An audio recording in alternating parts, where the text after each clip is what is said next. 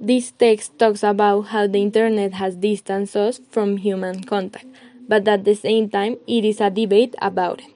The first thing it talks about is that there are many studies that show that people today are more addicted to this device, and that is why we often move away from people.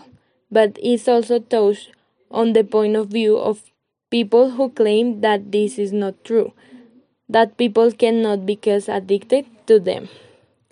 In my opinion, the internet takes us away from the people we love if we are on it from long hours and we do not share with our families. But it also helps us to meet new people with we can make strong bonds. I think we have to make good use of the resources we have, and as the family powers, give some time to get closer to other people without any kind of electric device.